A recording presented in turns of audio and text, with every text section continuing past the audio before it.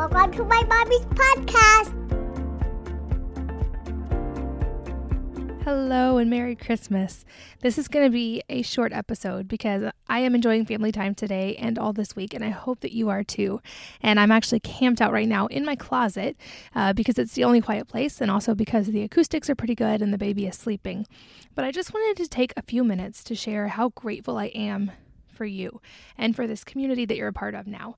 I've said for years that parents have such a unique ability to change the world and to change the future of health for our kids. And I think in this country over the last few years, we're really starting to see that actually happen.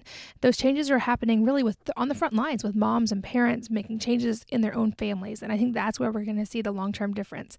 So thank you from the bottom of my heart for caring about living a more natural life and for leading the way with your own family. I love the amazing community that's developed here, and I know that you guys truly are all changing the world.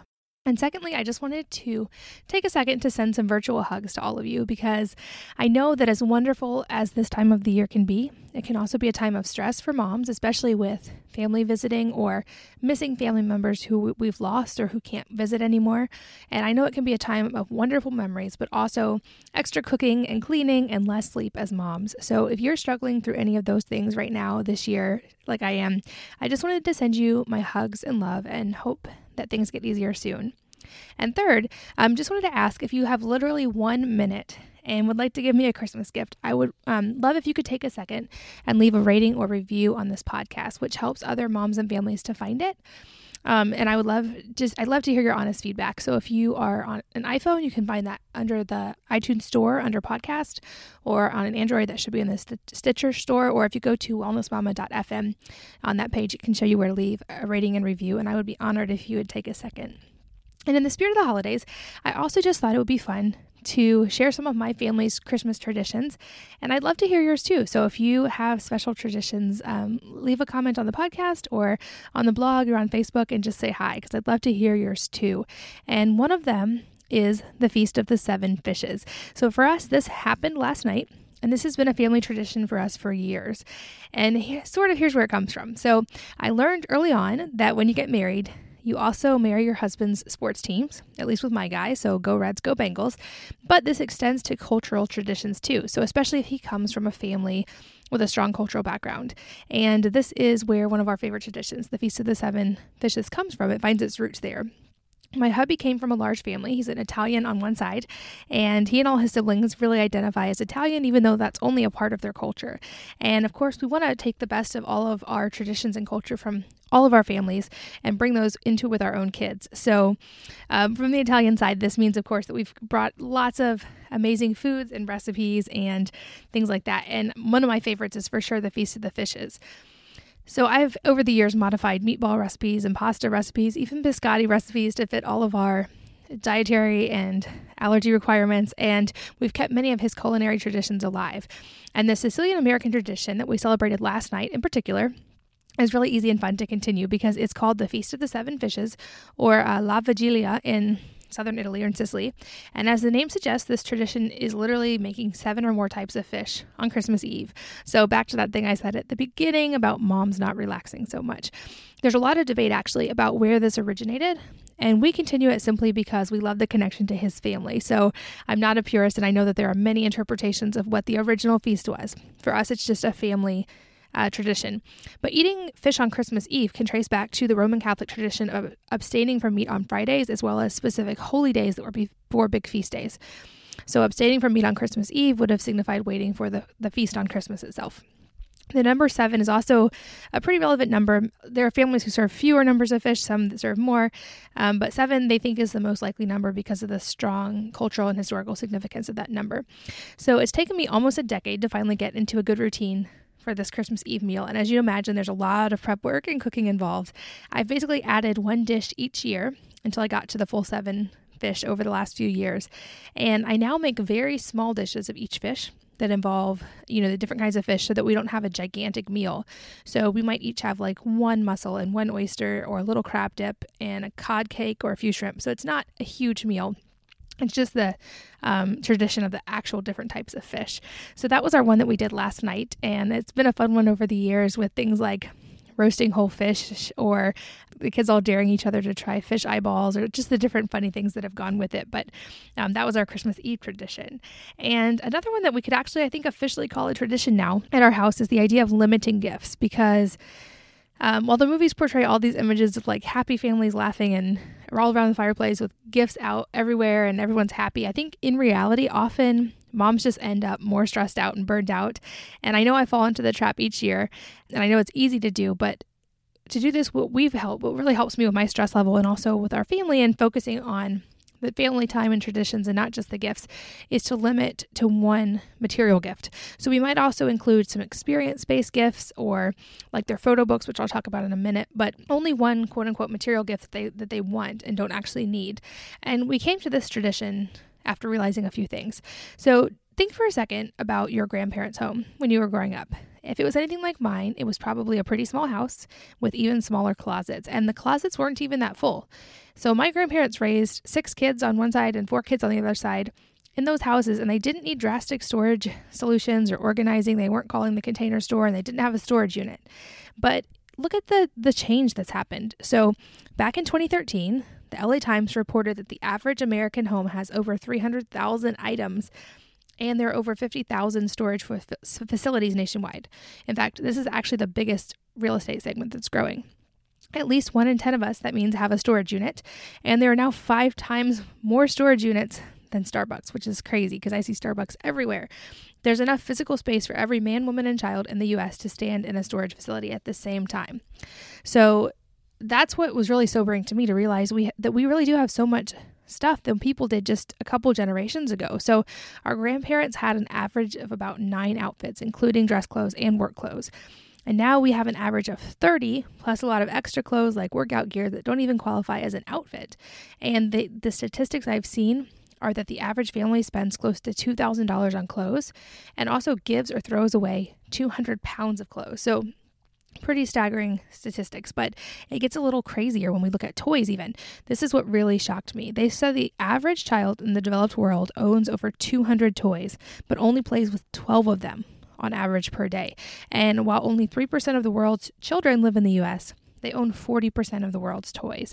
So that just was really staggering to me to realize. And I think there's the perception that all these material possessions make us happy, and I think some do make people happy in certain ways, but when we look at the data, it's not actually the case. So we consume twice as much as we collectively did 50 years ago, but if you look at the stats, we're much less happy. 54% of people report being overwhelmed. 78% of us have no idea how to overcome the clutter, according to some recent surveys. And Joshua Becker, who's a minimalist blogger, said that over the course of our lifetime, we will spend a total of 3,680 hours, or 153 days, searching for misplaced items. The research found that we lose up to 9 items every day, or 198,000 in a lifetime. So phones, keys, sunglasses, and paperwork are the top of the list. So certainly there's much more to why we are less happy than we used to be than just the excess clutter. But statistically, it's a contributor and it's an easy one to get rid of. So our family has chosen to do the experiences, not stuff, whenever possible. And that doesn't mean that we don't give gifts, but it just means we try to frame it in that term. So obviously, like, experiences are great because we get family time as well, but there's some data behind it too. There's a researcher named Thomas Gilovich, if I'm saying that right, at Cornell, and he has spent more than a decade trying to understand why experiences have the ability to contribute to happiness so much more than material purchases. And with another researcher, Matthew Killingsworth, he published his research in the Journal of Psychological Sciences, showing that experiences provide more lasting happiness than material possessions. They basically concluded that people tend to get less happier when they purchase material things over time and more happier with experiences over time. They think that this is because we adapt to physical things. So even the nicest car or the newest phone becomes commonplace after enough time, while memories actually tend to get fonder over time. So I thought that was a really fascinating piece of research and one that's kind of guided our gift giving term. So Gilovich explains that our experiences are a bigger part of ourselves than our material goods. You can really like your material stuff, of course. You can even think about part of your identity is connected to those things. I think most of us do with our iPhones, but nonetheless, they remain separate from you. In contrast, your experiences are a part of you, and we are the total sum of our experiences. So these researchers found that when we remember even negative experiences fondly as a funny story or a bonding experience, and experiences are also a uniting factor. Of course, people tell stories of those when we get together, and you're more likely to bond with someone who enjoys the same hobby or activity or has traveled to the same places than just someone who has a similar possession. Also, the anticipation of leading up to an experience like an event or a trip has the potential to provide happiness itself, making the gift that really keeps on giving. Happiness is in the anticipation, in the experience, and in the memories. So I guess it turns out Aristotle had it right all those years ago, that when he said that men fancy that external goods are the cause of happiness, but leisure in and of itself gives pleasure and happiness, the enjoyment of life. So, like I said, this year and every year, we just really try to focus on the experiences. And we know from the research that shared experiences promotes family bonding. They know that kids have fewer behavioral problems when we spend time as a family more. It gives a stronger sense of identity and security for kids, and lowers rates of violence and improves academic success. So, on a practical level, just to give you an idea of what it looks like for our family, they do still get gifts, but they only get one want, one need, one wear, and one read. So the want is the material gift, and this year that means a lot of Legos, bikes, and longboards are happening at our house. But the need gift in our family is the experience gift, because we think these are an actual need, and we budget and prioritize them as such. So each child gets at least one experience-based gift, which could be a membership to a zoo or a science center or some kind of fun experience. They seem to get a little bit more daring each year, so they've been some fun ones. Or my husband, he's gotten flight lessons before, but try to get an experience-based gift. And then a wear. So our kids all have capsule wardrobes, and during the holidays, they often get one thing they need for that, usually organic pajamas. And then the read, one thing to read, which is another tradition in our family. Number 3 for us is memory books. And we're big fans of books and reading in our house, but these are special books that I make each year as kind of a recap of their year. And so I basically keep, logistically, this is how I do it. I keep a folder on my desktop all year with each of my kids' names on it. And I drag photos from everything we do that year as we do them into the folder. And at the end of the year, I upload all those photos of things like field trips and birthdays and just daily life and camping trips and any fun memories into a hardcover book that I print through different photo services. And if you want to know the ones I use, they'll be in the show notes, but it's really easy. You just upload all these pictures. You can add captions if you want or designs, and then you print them. And this is my favorite thing to give them each year because it makes those memories come alive and it makes them stay. And when you talk about experiences, this is a really simple, fun, and space-saving way to remember them all.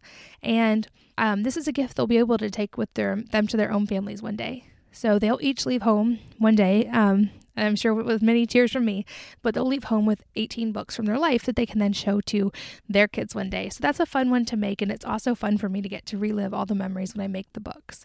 And that's one of their favorite traditions too. They look forward to these books every year. Another tradition we have is the time of giving back, the day or week, usually after Christmas, which basically is the idea of making room. If we're going to have more possessions that come in the house through Christmas gifts, we have to make room. So sometimes this happens before Christmas, sometimes it happens after. I found like the week after Christmas is great because everybody's not doing school. And this is a time when we can go through the house, find things that others could use and benefit from, not just things we want to get rid of, but things that we can share with others, and find a way to drop them off for someone who needs them, or things like that. And it can also mean just giving time and love. So it might be visiting a nursing home or, making gifts for a school that needs it, things like that. So we find fun ways to do that as well. We try to also make gratitude a Christmas tradition. So G.K. Chesterton wrote that I would maintain that thanks is the highest form of thought. And I feel like I am the one who has to focus the most on gratitude during Christmas because I'm the one who's most easily falls into stress. But we try to make gratitude part of ours. So we try to make a lot of time over Christmas to talk about the things we're grateful for and to share share with others in the family why we're grateful for them, and just share experiences together and then to have gratitude for that. So that's not really a firm tradition. It's not something we do just at a single time, but it's part of our tradition as well. And then from there, we have some just fun, very common traditions that probably most of you also participate in at some point, but we do the Christmas cards and the family photos where we take actually one good photo per year. And I always have to kind of bribe the kids and threaten them a little and explain to them that I gave birth to them and the one thing I require of them is just one photo a year, and make them wear the clothes that we are all going to wear. Is always a hassle, but it's all worth it. And that goes on the Christmas card, which I have just sent out. So if you're my real life friend, it will be there after Christmas, but we do what we can. So we do Christmas cards, but they don't usually actually get there by Christmas. We also like to watch Christmas movies as a family. We don't watch TV often, but there's a few Christmas movies we do like to watch over and over. And my husband loves A Christmas Story. We always watch It's a Wonderful Life. Just movies like that, which are fun to watch together. One of our kids' favorite traditions is the Surprise Santa tradition, which is where we find another family, usually through a local church or a domestic violence shelter, or just different ways of finding someone who's truly in need locally. And we adopt them, but secretly. And so we'll find out through a friend or a third party what they actually need and go shopping, wrap all the gifts, get food for several meals, get gift cards for them to get more food after that, and to do shared experiences as well. And then we find a way to drop those off without being caught and kind of be their secret Santa. And the kids absolutely love this. And I love that they love it, even though we never actually get to see the look on anyone's face when they open the gifts or anything like that. It's really fun to be able to just anonymously share with someone. And I think it's a good message to teach as well, because I think that's something we really want to impart to our kids, is not just giving to charity as a monetary donation, but also to try to be aware and to always keep your eye open for those in your actual life, those around you in your community that need things, and to do things for them as well. Because certainly there are like charitable programs that do that, but I think it sometimes means more when it comes from a real person. And then this year we added a new tradition that I am not doing for the sake of everyone around me, but I will be just there to enjoy, which is Christmas caroling.